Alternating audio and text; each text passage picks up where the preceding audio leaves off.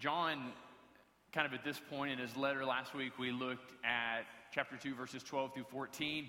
And basically what John does in 12 through 14 is he has this kind of rally cry. He's building up who we are. You got to know who you are in Christ. If your understanding of who you are in Jesus kind of stems from, is found in your positive response to him, then you'll find it is this crazy roller coaster. If your relationship with Jesus is primarily founded in kind of how close you feel moment by moment to God, and this largely from I'm doing everything I know I'm supposed to do, I'm not doing all those things I know I'm supposed to not be doing, then it's going to be this crazy roller coaster ride. So John gets in there and he is throwing some hard truths at them leading up to 12 through 14 of chapter 2. Some very difficult truths that have really asked them to take an inventory of sorts. Kind of this question of where am I before God? And how does God feel about me? And how do I feel about God? And what does that mean? And am I really living my life in such a way to glorify Him in all that I do? And some of the people, they came out of that and they said, you know what?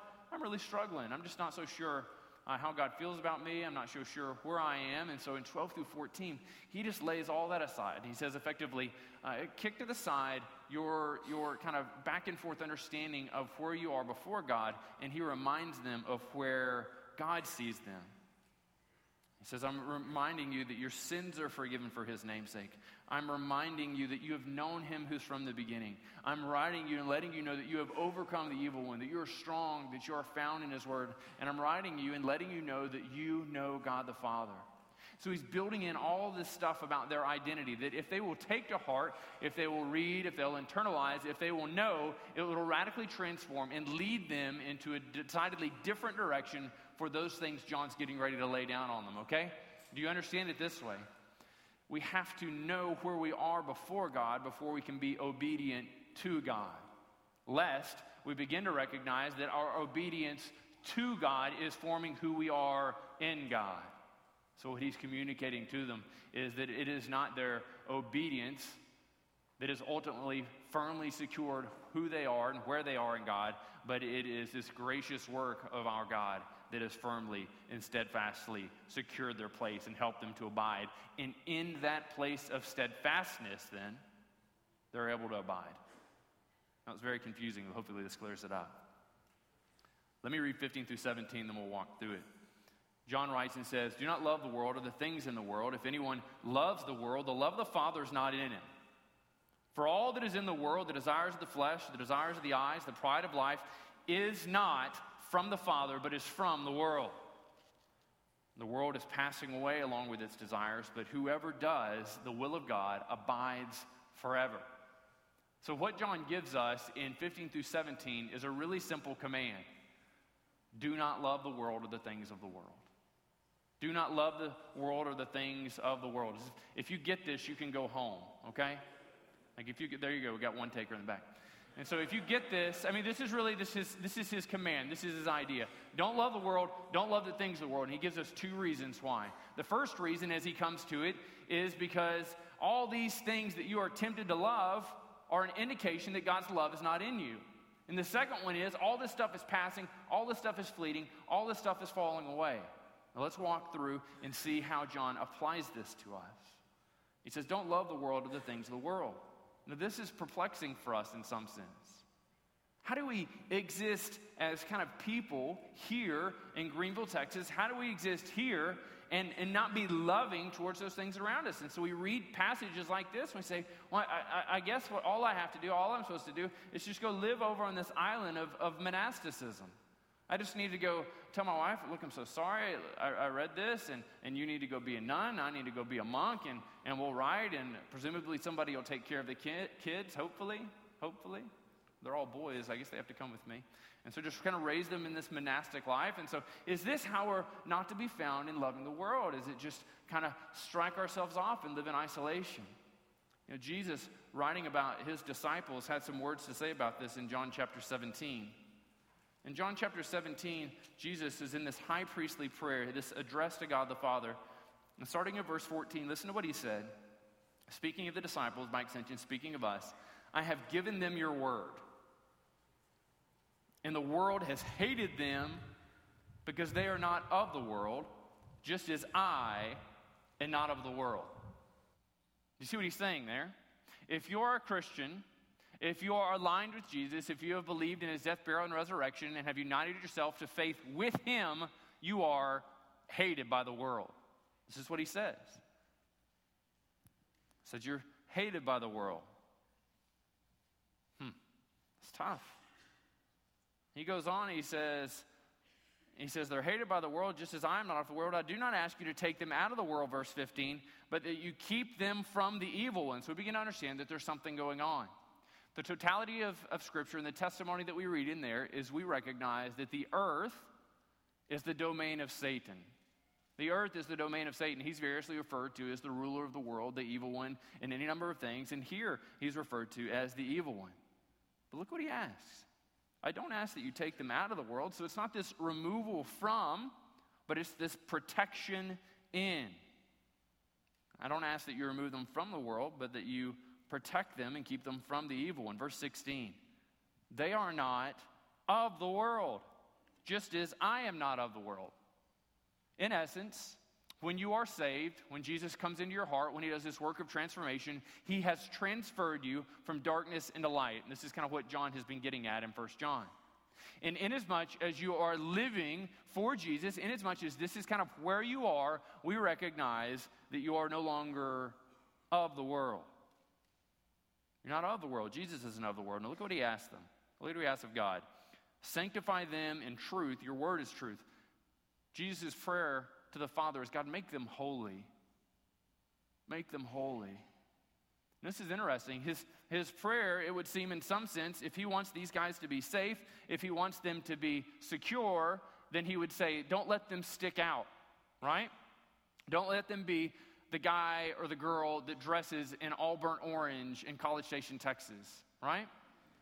But effectively, he's communicating the opposite. He says, let them stick out. Let them be something different. Let something be decidedly unique about them. And this uniqueness isn't found in the vocabulary. Their uniqueness isn't found in their habits. Their uniqueness is found in their union with God, and that, their sanctification. And their sanctification stemming from the Bible, which John refers to as truth through Jesus' words. Look at verse 18. As you sent me into the world, so I have sent them into the world. How was Jesus sent? He was sent as a redeemer. He was sent as one to invest himself. And so too, each and every time we extend the gospel to those we encounter, we are joining Jesus in this terrific work of redemption. Look at verse 19. And for their sake I consecrate myself, that they may be also sanctified in truth. So we get into this, and he says, don't love the world or the things in the world. And we recognize that if you are a Christian, if you are someone who has surrendered your life to Jesus, this is a simple truth for you. You are not of the world. And so therein, when you find yourself loving the things of the world, you are loving things that are in direct contradiction with the nature of who Scripture says you are. John begins to unpack this. What we see in here in this idea of world is worldliness. So it's not just having love for your neighbor. We recognize we're absolutely called to love our neighbor, regardless of where they stand before Jesus. Amen? We're called to engage them. We're called to be sanctified in some sense for their betterment. But look at this harsh word he has. If anyone loves the world, the love of the Father is not in him. Now recognize this. What this isn't is a discussion of God's love resting upon you. This is not what he's writing here. What he writes, in essence, is that your love for the Father is kind of moving in direct tandem with your love for the world.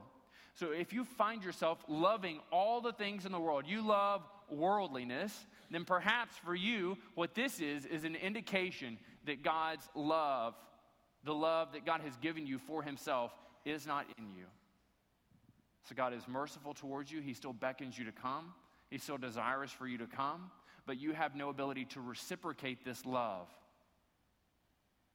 And our loving worldliness is perhaps an indication that this is true.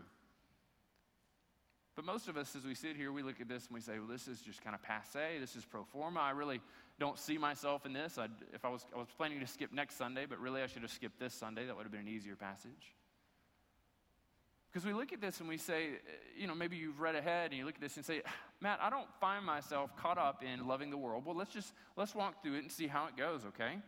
Look what he says. For all that is in the world, everything describing in John's definition of what the world is in verse 15 is the following. The desires of the flesh, the desires of the eyes, and the pride of life.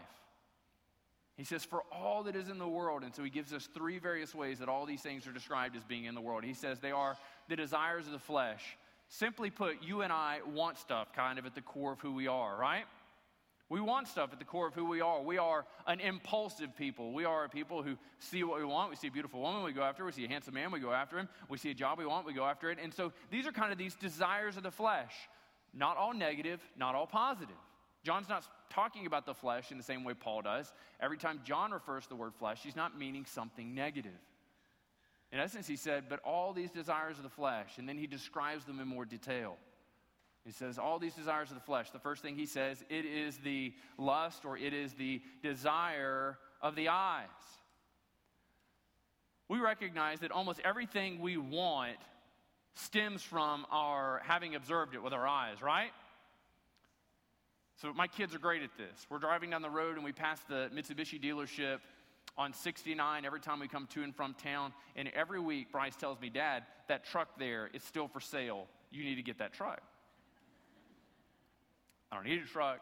I'm going to drive my car until the wheels fall off. But he has made it in his mind, this is the desire that he recognizes, and two, it should be a desire in my heart. Now, this came from recognizing my brother has a truck, my uncle has a truck, my grandfather had a truck, my other brother had, you know what I'm saying?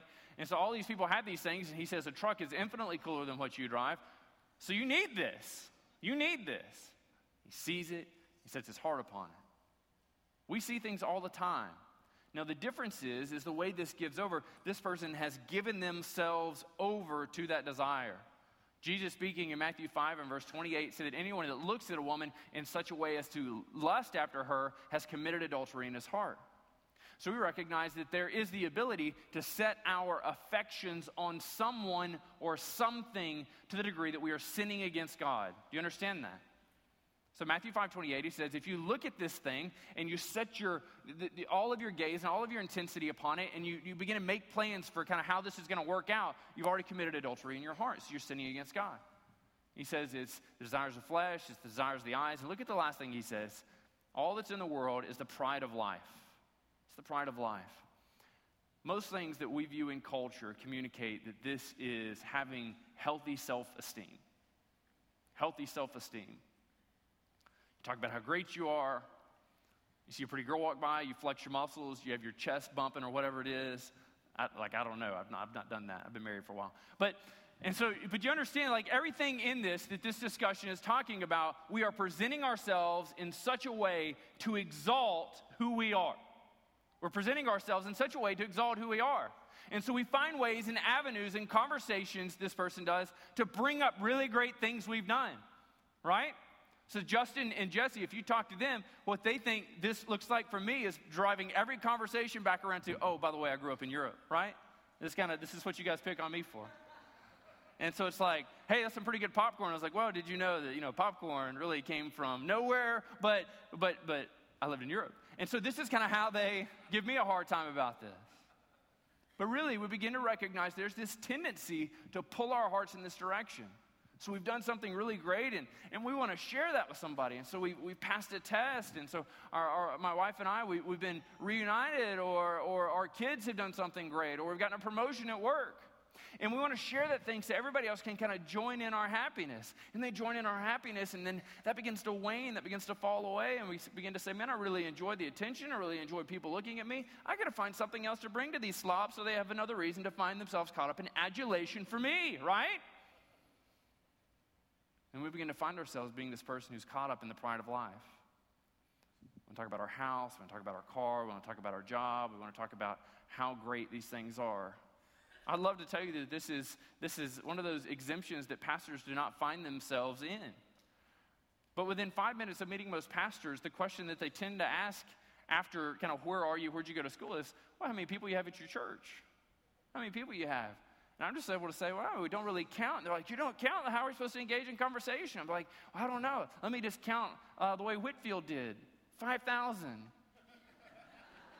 He said, 5,000, how do you fit them in that small building? I said, well, they sit on laps, of course. Do you not do this?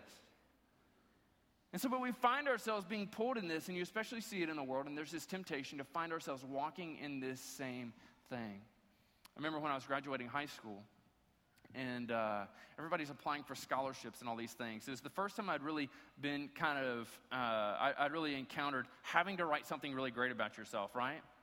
And so you're like, I'm super smart, I like English real good, you know, and like, hey, could you... This isn't indicating that this is a true statement. And so you begin to find this thing, and then everything else in life, when you're doing your Vita, when you're doing your CV, you got your resume, all these things of find how great I am. Everything in our culture calls us to walk in line with how great we are.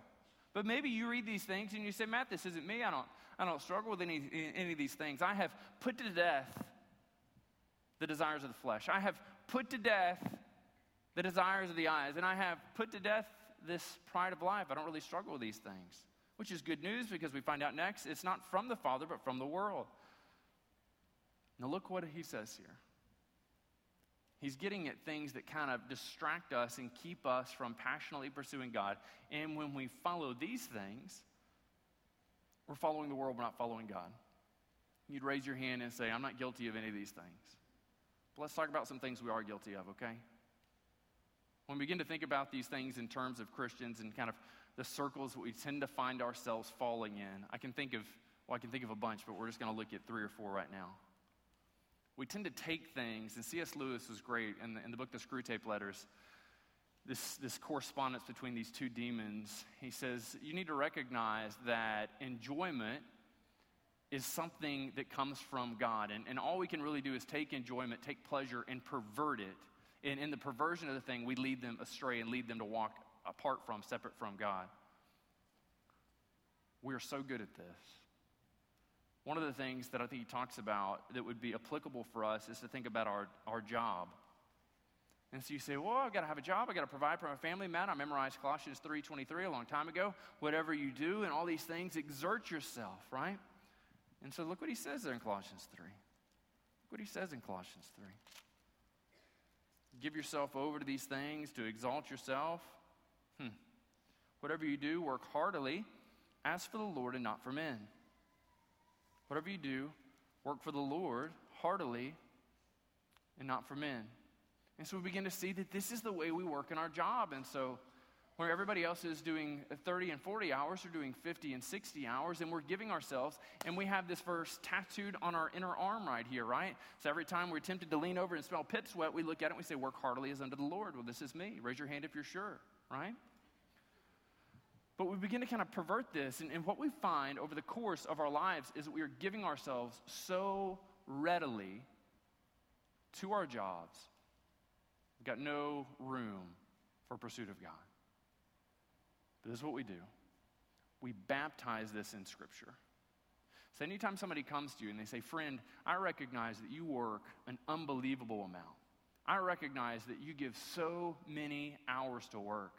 Have you begun to think that you're neglecting your family? Have you begun to think that you're neglecting your relationship with God? You say, God has set me as a provider. God has set me in these ways. He has given me the strength and the energy to do these things. And oh, by the way, have you read my tat? Work heartily as unto the Lord. When we find ourselves doing that, we've taken something good that God has given us. Work. You should work. You should work hard. When you're seeking to hire somebody, you should be able to go to any Christian and say, would you come and work with me? Because I found that Christians have amazing work ethics. An amazing work ethic. This is largely not true, but this should be kind of what we find, right? So we tend to find that our job tends to become kind of this paramount, tends to become this ultimate thing that we pursue, and it's what we're known for, and we get accolades for it, and people are so excited about how many hours we're able to do this thing. And this is hard for us to hear. This is hard for us to hear. We're not advocating laziness. Nobody's saying that. But there is so much more to pursuing and glorifying God than your job. Amen? God has made you to work, but He has not made work to be all that you do in life. So job, that's a difficult thing for us to hear. Family is a difficult thing for us to hear, but I'm getting lots of really angry looks, so let's come back to that. Let's talk about health for a second. We're a people and a culture so incredibly captivated with looking at health, kind of, what do I look like? My physique and pills and just trying to get trim, trying to get fit, and just trying to live longer for all these things. And you should take care of yourself. You should take care of your body. Your body is a temple. God dwells inside you. You shouldn't give yourself over to eating. You should not be one who pursues gluttony, right? Who just eats and eats and eats. Your God is your stomach. But so too, your body shouldn't be your God. For many of us, if we're able to look at kind of the way we're spending time, how much time we're spending in the gym, how much time we're spending on supplements, how much time we're spending thinking about spending time in the gym and on supplements, right? This is a lot of us. I've really just been doing a lot of bargain shopping on gyms. I hadn't quite found the one that will pay me to work out, but when I get that, I'm there. My muscles grow when I think about that. That's weird. 1 Timothy 4:8, this is what a lot of us do. We take this passage and then we just kind of take it right out of its context and we destroy it. Paul writes, he says, for while bodily training is of, everybody say, some value. Paul doesn't get in there and say, what's the best superlative I can use to exalt how great physical fitness is? In fact, he gets in there, and some translations say, it's of a lesser value, or if it's not of significant value. He writes, while bodily training is of some value, godliness is of value in every way, as it holds now the promise for the present life and also for the life to come. So as Christians, we find ourselves not primarily being those who give ourselves to having the biggest muscles and the trimmest waist, right? As Christians, we give ourselves to being those who are the most godly. Godliness is of advantage and is great in every way. So there's the job, there's health, we tend to set our mind on and focus on and kind of invert this pursuit of what it is to pursue God. Let's just talk about family for a second. I'm just going to look down. In Deuteronomy 6, there's this great statement on family. You can see it here, you can see it in Ephesians 6:4. Moses' writing says, hear, O Israel, the Lord your God, the Lord is one. He is Echad. You shall love the Lord your God with all your heart, with all your soul, with all your might. And these words that I teach to you shall be on your hearts. He describes interiorly kind of where we are before God. This should be us. Every fiber of our being should be leaning forward, desirous to know God more and to make him known, right? And so he's growing in our own lives, and we seek to see him grow in the lives of everyone we encounter. Look at verse 7. That's right. In verse 7, you shall teach them diligently to your children, and shall talk of them when you sit in the home, when you walk by the way, when you lie down, and when you rise up. And so we see and we take our understanding of how family discipleship works, and we say, I need to be the primary one engaging and discipling my kids. Absolutely. Right, absolutely. If you bring your kids here for us to be the primary ones discipling them, then you're asking us to engage in something that's not right. God has given your kids to you, parents, some of you grandparents. God has given your kids to you. He has placed them in your charge for your investment. And we want to come alongside you and help you in this. But this is the difficulty. We see this, and then we begin to shape everything in our lives around our family and our kids. Everything in our lives around our family and our kids, and creating special experiences for them. So that what our kids see, listen to this. Our kids see this and recognize that God is not the most important thing for us in our lives. They are. They're sick, we stay home from work. They're sick, we stay home from church. They have sports programs that start at 2 in the morning and run until, right? Everything in our lives, our finances, mom takes an extra job to pay for these things. Everything in our lives revolve around these little bloodsuckers, right? This is what we're teaching them. You're absolutely the most important thing in the world. You're absolutely the most important thing in the world. And everything mom and dad do ultimately runs through the lens of how are they going to feel about this? How are they going to respond to this? We've taken a godly idea, growing our kids and discipling them, and made it an ultimate plan and purpose. Parents, your kids need to hear you say no. They need to hear you say, we don't have the money for that. They need to hear you say, your mom is more important than you are to me. They need to hear you say, we're going to make sacrifices to do this as a family.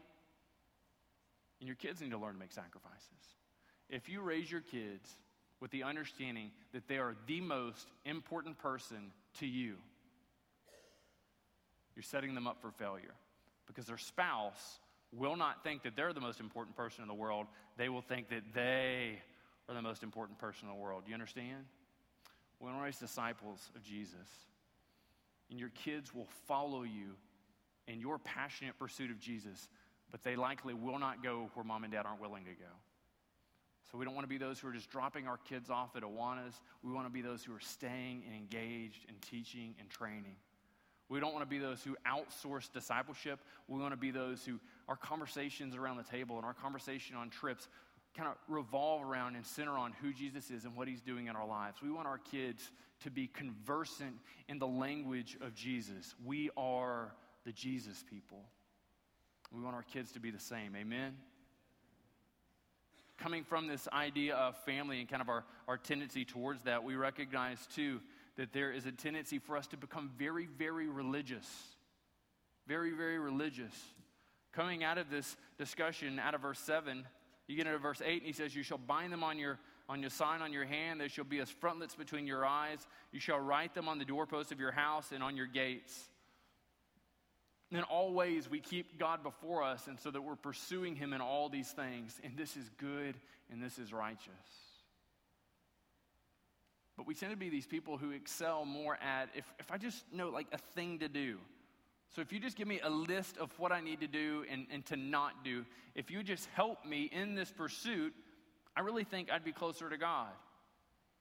In essence, what you're asking me to do is to have a relationship with God, or you want to have a relationship with God by proxy.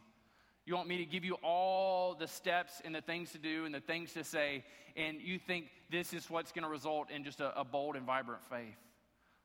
Can I tell you that your relationship with Jesus is just that? It is a relationship with Jesus. Religion seeks to set up structures to kind of keep you in this framework of religion. But a relationship has this wonderful ebb and flow, and you're able to experience the wonderful grace of God in failure, in disappointment, when you find yourself being more readily engaged in a relationship than a religious structure. These are the temptations that, as I think about it, man, I see these in my own life. I see these in the lives of the people I counsel. I see these in your social media posts. My heart breaks for me. My heart breaks for you. My heart breaks for our kids who are being raised in this schizophrenic understanding of what it looks like to be a Christian. We have temptations. They're just not the obvious ones. The enemy wins with us with taking something that we're selflessly doing and then perverting it, helping us to find pride, helping us to find things outside of our love for God. And each and every time we find ourselves doing this, we receive this testimony again out of verse 16. It is not from the Father, it is from the world. I cannot look at your life. Your wife cannot look at your life. Your friends cannot look at your life and definitively say if you are passionately pursuing Jesus or something along the way. What most of us need to do in this is get broken and humble before God and say, I was pursuing you, you led me down this path, but now have I begun to pursue this path over pursuing you. I think 90% of us are going to find this to be true over the course of our lives. But what we do in the midst of this has tremendous impact. And what God calls most of us to do is this course correction and inviting brothers and sisters into our lives and say, would you keep me humble? Would you keep me in check? Would you make sure my job isn't becoming the ultimate thing? Would you make sure that my health isn't becoming the ultimate thing? Like, I want to live to be a ripe old age, but I don't want to be setting records, right? I don't want to be the 105-year-old setting the 100-meter dash record. I just want to be healthy. I don't want my health to get in the way of me pursuing God. Aha. That's the corrective.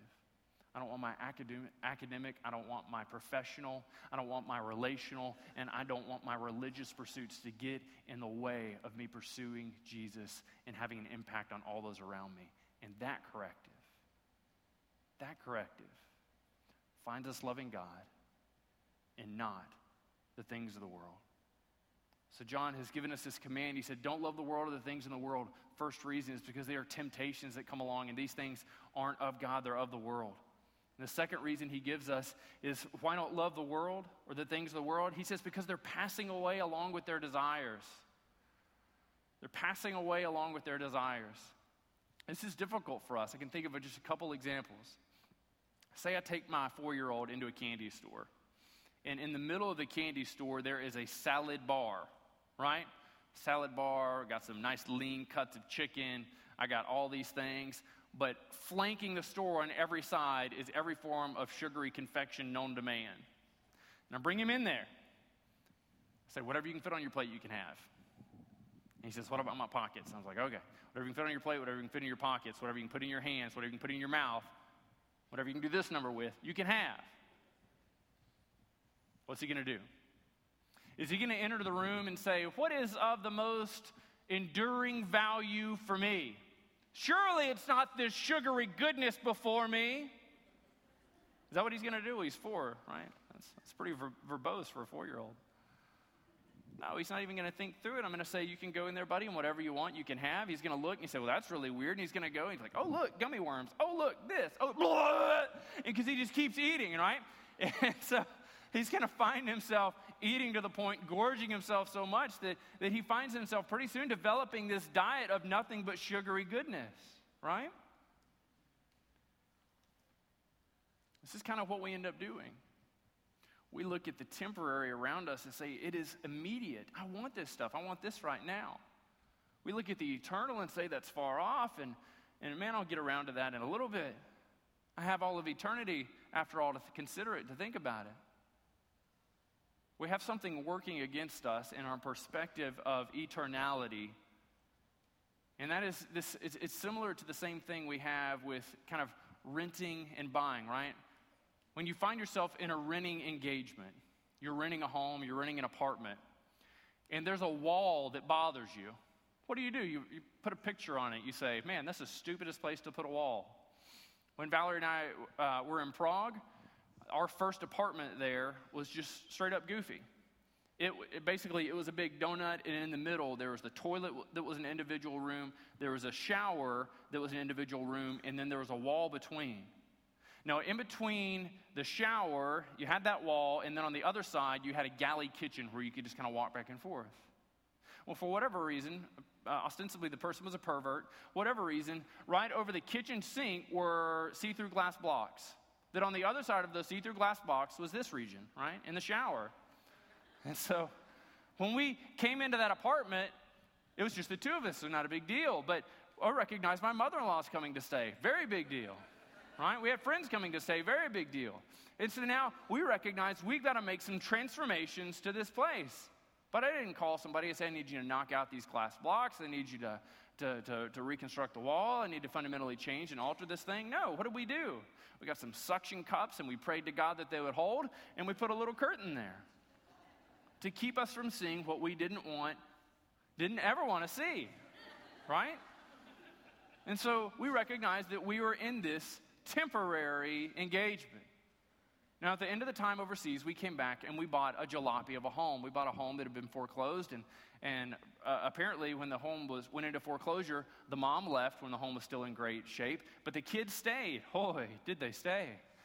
And so they went in, they ripped toilets out of the ground, they pulled light fixtures out of the ceiling, and just they took all the flooring out of one of the rooms. Apparently it had some lasting, enduring feeling towards them. I don't know.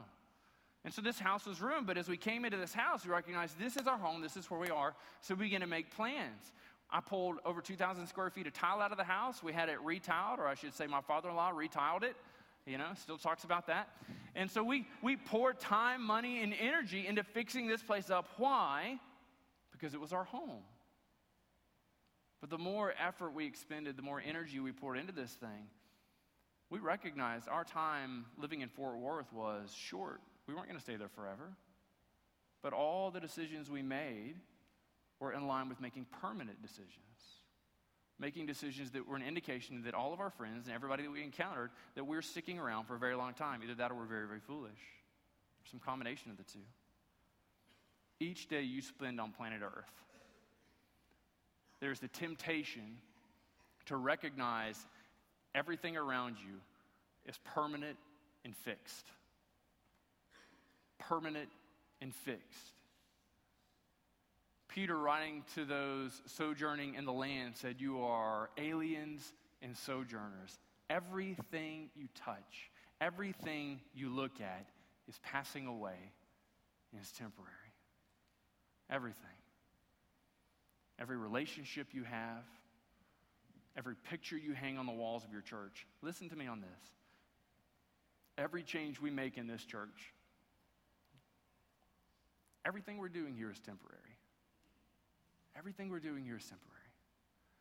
When we begin to worship and enjoy this temporary experience more than we do God, this is leading us not to love Him, not to worship Him, but to worship where He has us. So John's word in this, as he comes to in verse 17, he says this world is passing away along with our desires, but look what he asks. He asks us, are we living out the will of God? And if the answer to that is yes, John writes and says that whoever does the will of God abides forever. Whoever does the will of God abides forever. In 1 John 2:6, when Justin was teaching a few weeks ago, it says, whoever says he abides in him ought to walk in the same way in which he walked. If we are the Jesus people, then we walk the way Jesus walked. If we are the Jesus people in line with John 10, verses 27 and 28, we are those who hear his voice. He writes, Jesus speaks and says, my sheep hear my voice, and I know them, they follow me. I've given them eternal life, and they will never perish, and no one will snatch them out of my hand. If you are a believer and follower of Jesus Christ, Jesus speaks, you hear, you respond. This is what he calls us to do. We are to be in the world.